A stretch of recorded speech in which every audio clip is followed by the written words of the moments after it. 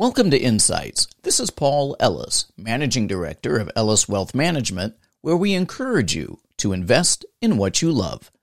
Ellis Wealth Management is an independent financial services firm focused on planning, advice, coaching, and investment management. We are dedicated to the families we serve, and we encourage you to invest in what you love. Within Insights, we look at ways to make our world richer through focusing on, sharing, and developing human capital.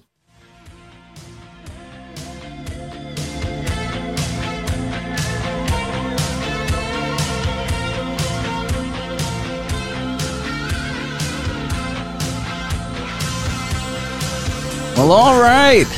What a great day it is in the Pacific Northwest. What a terrific day it is. It's cooler than it was earlier in the summer at 100 degrees. It's much less today, and much appreciated, actually. Today, I'm really blessed. We have with us Howard Frazier. Howard Frazier is with Longboard Asset Management. He's an experienced executive in the world of asset management. He's a passion for the magic of compounding. He's fascinated by its power to transform health, wealth, and happiness. He's experienced in sales, marketing, recruiting, training, and management. He grew up in London and now lives in Scottsdale. So an Englishman is living in Scottsdale, Arizona. Howard, how are you today? I'm doing great. Thank you, Paul. It's great to be here. And of course, Sting did create that famous song, An Englishman in New York, and maybe he needs to think about another one, An Englishman in Scottsdale. Well, you and I have a kinship. My mother was born outside of London, and you and I have had some good conversations about that. Yeah, I believe maybe we just share a different accent. That's just one of the differences. Well, the first time I met you when we were finishing our conversation, I said, "Do you mind if I tell my mom that I spoke with a countryman?" You know, which I did. Her response was, "Oh, lovely." Well, listen, if you would, share a little bit about what you do at Longboard Asset Management, and then what influenced you to get into this field. Yeah, absolutely. Well, at Longboard, we kind of started on this belief that investing is hard, and it's hard for the mind, it's hard for the emotions, and it's hard because you go and invest your money, it starts to fluctuate up and down, and it's not very pleasant when it goes down. But it's also part of the beauty of being able to invest and compound for our old age. So we try to develop solutions that help reduce some of that pain through intelligent design, and some of the pain that down periods in the stock market can cause, or bear markets as they're known, or some of the challenges that a low interest rate environment have also caused, of not getting any yield on your savings. These are all very difficult challenges that people have to deal with. And so we try to bring our solutions to those. Well, that's great. Now, do you have a memory? Have you always been interested in compounding and finance, or did you find your way in it by accident? How did you get into this field? There's one very early memory that sticks out to me, which is that my dad was passionate about compounding. He was had a frugal mindset and a very pragmatic mindset, and he used to invest in mutual funds. And as part of his research process, he would get the Financial Times delivered every week, which was very noticeable because it was, of course, a different color than every other newspaper. It was in this, pinky peach kind of paper. And for some reason that stood out to me. And as you know, kids are very often curious about everything. And I was curious about this, and I just started to read it. And that was definitely the first seed I can remember being planted, that from then on, my dad continued to water by, showing me what he would invest in and why, and opening that up. Well, that's great. That's great. So when did you know? When did I know? It's a good question.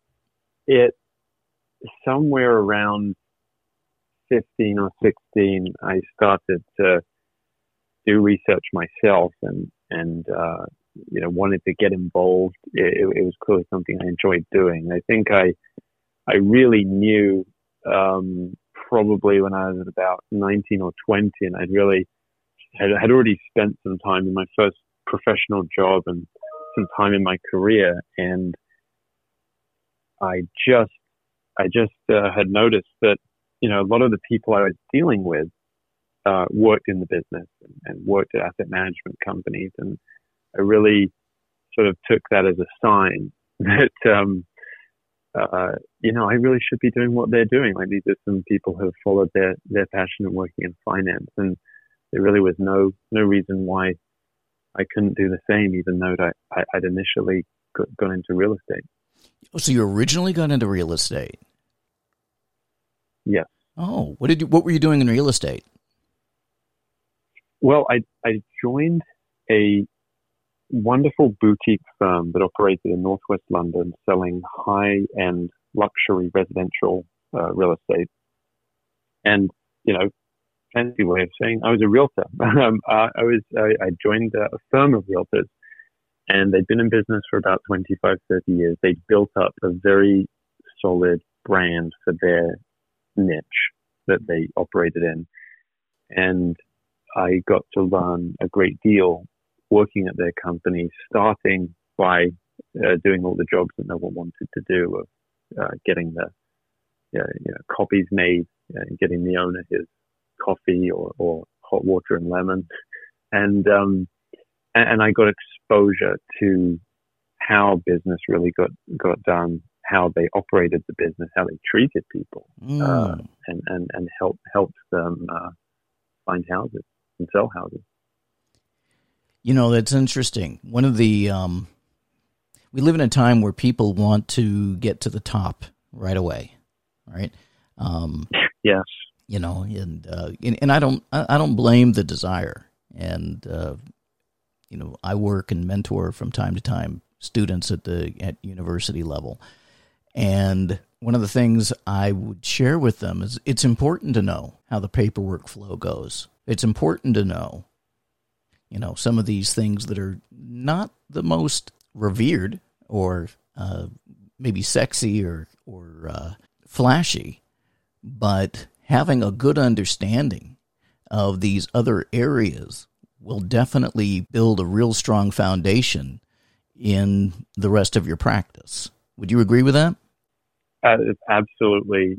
I would absolutely agree with that. And because it's hard to build a house if you haven't seen one be built before. And I would say that being a millennial myself, I had that same instant gratification curse that you kind of get dealt with being born into this generation. Some of it's not your own fault, because you're with a lot of you're able to get a lot of stuff on demand very instantly. The Amazon generation and the phone generation, and it's only become more accentuated since I was a kid. So I still had that unreasonableness of, hey, I should be at the top kind of instantly, or why don't you just let me go out and sell houses instantly, and not realizing how much stuff I still needed to learn to make that happen. I just was willing to do what needed to be done while I learned, in exchange for the shot of learning and being able to watch and participate. But I still very much had that eagerness. It reminds me of a scene of My Cousin Vinny, right? Where the character is cross-examining this person who claims that he saw his cousin commit this crime, and he says, "Oh, really? How did you see it?" He says, "Well, I was at my kitchen cooking, And I said, what did you have? Eggs and grits. And he said, oh, instant grits? Do you remember that? He says, no self-respecting Southerner uses instant grits, right? And you come to find out that, this person, in order to cook the grits the way that he was cooking the grits, it takes 20 minutes, right? And, it's just such a funny little scene.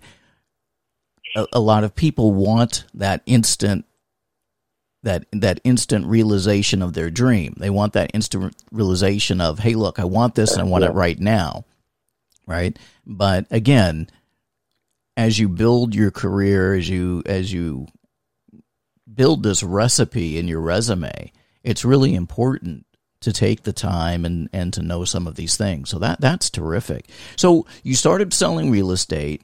You noticed some of your clients were successful, and they worked within the financial realm, and you really felt the calling to leave property and follow your passion for the market. Is that correct? That's absolutely correct. Okay. So what was your path? Did you decide to take a course and enroll in the London School of Economics, or was it a different path? Well, my path was unorthodox in general. I'm an only child, so I have to do everything different. That's the nature of the beast. There's one of a kind of everything I do, of course. So, I when I left school at 18, I chose not to go to college, which was really the same in England as it is here in terms of deviating from the traditional path and social pressures. And my parents have given me the freedom to really just do what I wanted to do. And what I wanted to do was work and start to earn money and, just live in the real world and leave academia. Not because I didn't have a desire to learn, but just because I really wanted to taste what was out there in business. And so that's when I went to real estate. The point of inflection you're referring to, where I decided to follow my passion for finance, again, I really sort of took the self-learning approach and just was absorbing everything I possibly could on the subject. And at some stage had found my way online to build this wonderful community, many of which are money managers in America. And I come across an asset manager who was based over here, and I sent him a message on Facebook. Many discussions happened after that, but that was what started it all. And I think his secretary said, "Sure, we'll set up a call," and that's kind of the seeds of how that next chapter really got going in full glory. Well, that's really neat. I mean, being able to be groomed or absorb information from eclectic sources, if you will, right? Not necessarily just one program, really helps round out your understanding and vision in the marketplace, does it not? That's right. And I think there's, you were talking about instant gratification and that being a feature of, many of today's generation. Another one is, that you don't see so often is the willingness to bet on yourself or to fund yourself. And, many people want to go get funded by a VC. I've got a great idea. I want to go get it funded. But there are some small bets that, taking on yourself can really pay off instead of going and spending that money at the club or on a car or whatever it might be that doesn't have the same payoff. I really chose to go on tour and meet a lot of these money managers as part of my learning process at this point, instead of taking a course. I would go and interview managers about how they were managing money, why they were managing it that way, why they had built their approach that way. Went to some conferences that where they would all meet and managed to sniper them off and get one-on-one meetings. So I was probably punching above my weight in some of the conversations I was in terms of why they would want to speak to me, but that ultimately led to a very deep, specialized knowledge in this area of alternative investments. Well, that's terrific. That's really the right way, I think, to add that. If that hasn't been part of a formal learning format, it certainly should be added. Last night I was speaking with my daughter. We were talking just having dad-daughter time, and we were talking about the importance of learning. And I was sharing with her, I have friends that are builders, and one time we were looking to purchase a home, and I had one of the builders come over and, check it out. See, how is this home being built compared to how you would, build a private home? And one of the things that he shared with me is that it's important that the wood cure, when you're putting down a wood floor, that it cure at room temperature for a number of days before just putting it together out of the box, so to speak, right? So together we walked around and met with some of the other people that were putting together the homes. And he asked the question, he goes, hey, looks like you're doing a great job. Boy, these homes are selling like hotcakes. How's the workload? Oh, it's really busy, really busy. Oh, wow. How long are you keeping the wood out before you put it down? Oh man, we can only put it, leave it out for, 12 to 18 hours, and then we've got to move as fast as we can. And he goes, oh great, hey look, you guys look like you're really busy. I don't want to interrupt you any further, but have a great day. And we walk back. He goes, don't buy it. Don't buy it, right? And I said, well, why? And he says, well, the wood needs to cure. If it's not down in a certain period of time, or if it's put down too soon, it can warp, and so on and so forth. And I was sharing that with my daughter, saying, it's important to have a list of financial people or professionals that you can learn from. Right? I mean, not all learning's just from a book. You can learn a lot from people around you, right? Absolutely. And that's kind of what you're sharing. You going to conferences and you're meeting people and you're meeting, professionals in the field, and you probably got some answers that would be different than otherwise would have been quoted in a course or a text.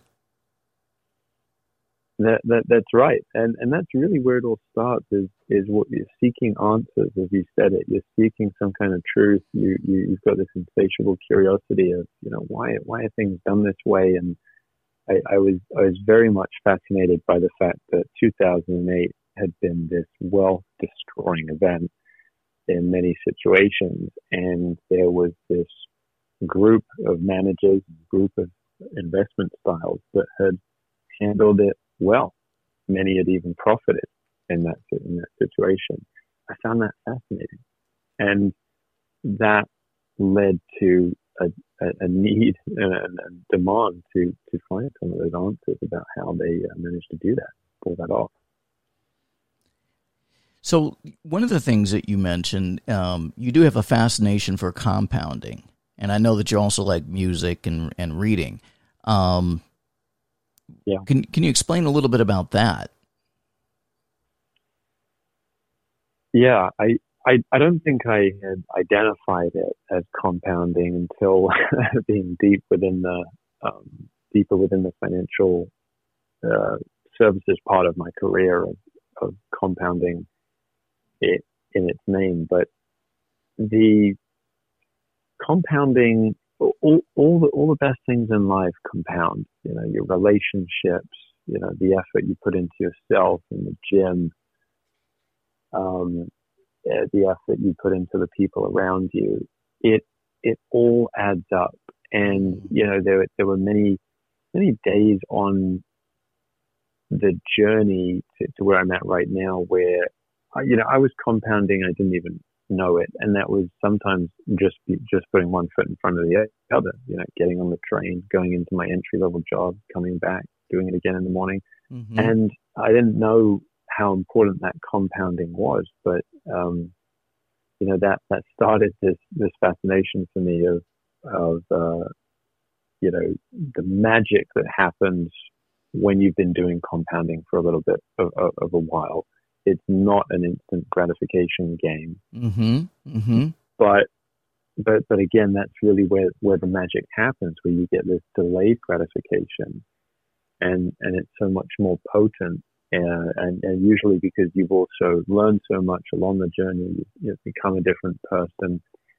And I think that, that compounding provides a really sober grounding to your goals that enable you to keep going and keep, putting forward one foot forward in front of the other, because you can sort of take comfort in the fact that these efforts do compound, even if you go meandering and get lost on the journey, through which we inevitably do through either not being good enough or failing or some challenges, and you still end up compounding.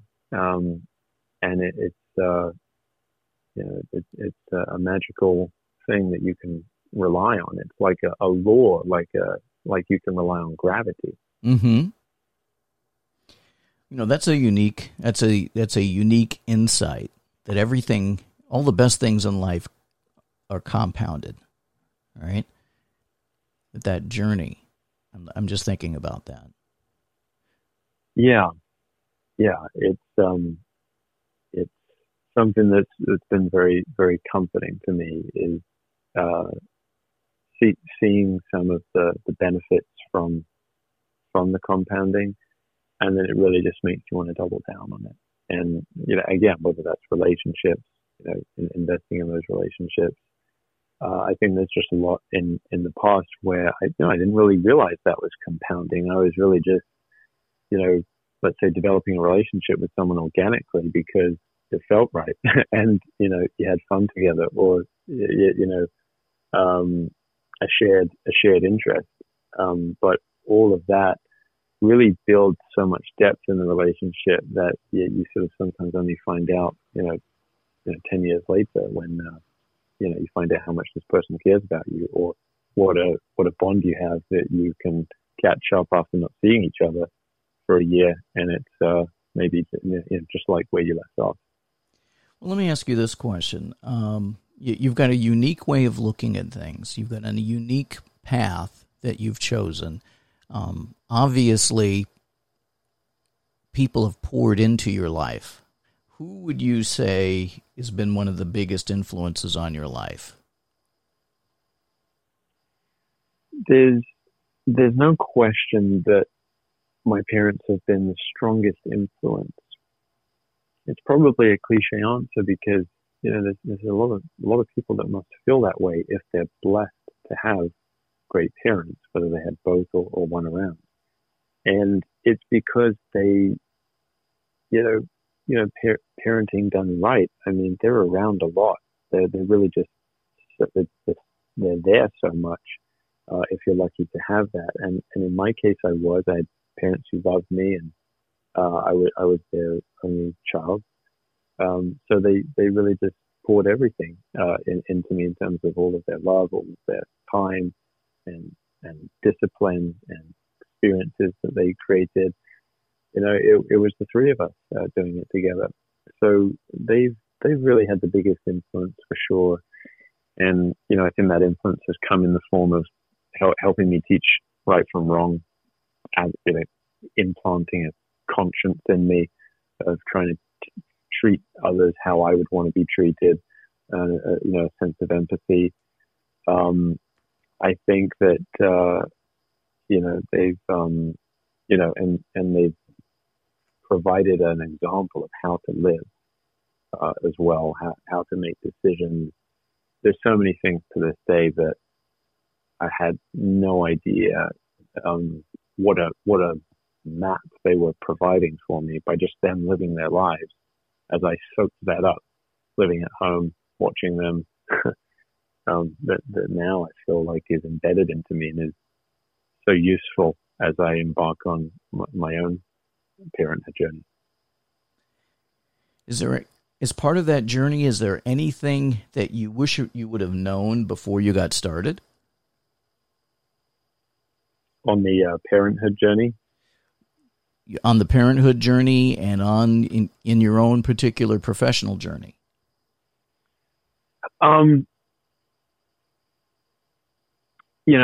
Professionally, I think I wish I'd known how sometimes simple is better, and that there's a lot of smoke and mirrors in the financial industry where I used to see these big name firms, Mm-hmm. I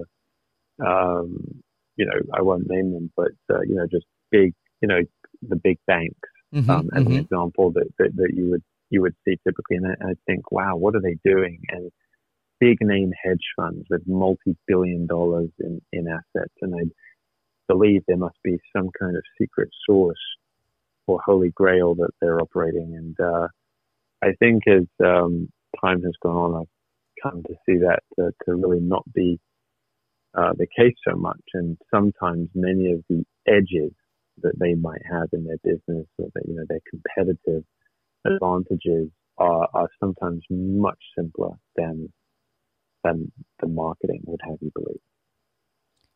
I would agree with that. I would agree with that. That is something that I've learned on my journey as well. That sometimes from the outside, right, you see a curtain, and being in the industry over a number of years, you get a chance, you're behind the curtain, right? Yeah. Or another way of looking at it is that, Nordstrom used to be known for selling shoes. They were great at selling shoes, right? But they could, and they were fabulous in how they treated customers, in fitting and selection and everything. But there could be an entire mini series of what happened behind the curtain as the salespeople were, trying to, is that my customer or not my customer, or so on and so forth. And of course, I ended up having friends in that industry. So you get to hear these stories. I'm thinking, my gosh, you could have a terrific TV show, that rivals any doctor program. just what's coming. And then years later, they come out with the TV show The Office, which probably incorporated quite a few of those things. Well, that's great. Listen, in the time that we have remaining, and I truly appreciate your time, can you share a little bit about what are some of the challenges that you see on the horizon regarding the investment market and in our economy? What are some of the things that you see on the horizon, and what are some of the things that you're thinking about? Some of the things I see are what the delayed effects will be of having been in a low interest rate environment for some time. We were in a very low zero interest rate environment for a while after the great financial crisis, and people ultimately had no choice but to accept that and adapt to it. And one way that happened, of course, is in people searching for other ways to take more risk, find more return or more yield. And if it wasn't, we were starting to emerge from that before the coronavirus happened. And then it happened and emergency action was taken, and we found ourselves and do find ourselves in a zero interest rate environment again. And so, one of the things I think to be worried about are just the delayed consequences of that, as people still continue to be forced to go in search of maybe taking on more risk than they'd like in order to keep up with the rate of inflation, losing their purchasing power, and those types of things. So, those are, that's a big one of people's net worth might go up, but, what about their net wealth? Is it going up at the same rate? How do they protect their purchasing power when when central banks are obviously creating so much currency? I think that will be, it's a problem. It's easy to be seduced by the age we live in, but you don't have to look too far in history to see many failed experiments in that realm of getting overzealous with currency printing. It's why a lot of financial advisors I meet with will carry some kind of Zimbabwe dollar bill, the currency of Zimbabwe, a legacy note, they'll carry on their desk just as a reminder of what can happen when monetary policy gets out of control and when inflation gets out of control and unmanageable. And it's a sobering reminder. And there are even some modern day situations like that you can go observe. Cuba, Venezuela, some areas like that where that's a reminder of what happens if the inflation gets unmanageable. So that's something that I think is a worry to be concerned about. We might be very far away from that or not, and there might be some officials at the Fed and through government that make the right decisions to avoid that, as some previous officials have done, like Paul Volcker. But it's still this concern that exists out there, and a lot of the officials are of course incentivized to keep kicking the can down to the next generation, raise the debt ceiling, keep kicking the can down to the next generation, and it goes on and it goes on because they want to try and give the people what they want here and now, and keep the party going. It reminds me at the beginning of a movie, and it started off a long time ago in a galaxy far, far away. Right? And most people, they look at economic challenges through that lens. So whether it's the Zimbabwe dollar or Venezuela or Cuba, right, or Germany, right, it's that was a long time ago in a galaxy far, far away. Pop culture does raise its head to offer historical lessons and value. There you go. Well, listen, I want to thank you for your time. This has been absolutely terrific, and I know that you're busy on a Friday. We heard the bell close, but listen, my friend, it is an honor to have you on the show with me today, and want to have you back again, and we'll get into some deeper discussions, kind of pull back the curtain on our discussions that we get to have from time to time. But wanted to introduce people to you, and what a fabulous story that you have, and just reminding and encouraging people that the best things in life compound, and don't be scared to try an alternative path in your learning, because you might learn things that are well worth knowing. Absolutely. I appreciate you having me on, Paul, and it's been a pleasure. And one of the things I want to see you keep compounding is how much great stuff you put out on LinkedIn. That always brightens my week, everything that you share on there. My pleasure. Thank you for saying so. And listen, I want to encourage everyone to always invest in what you love.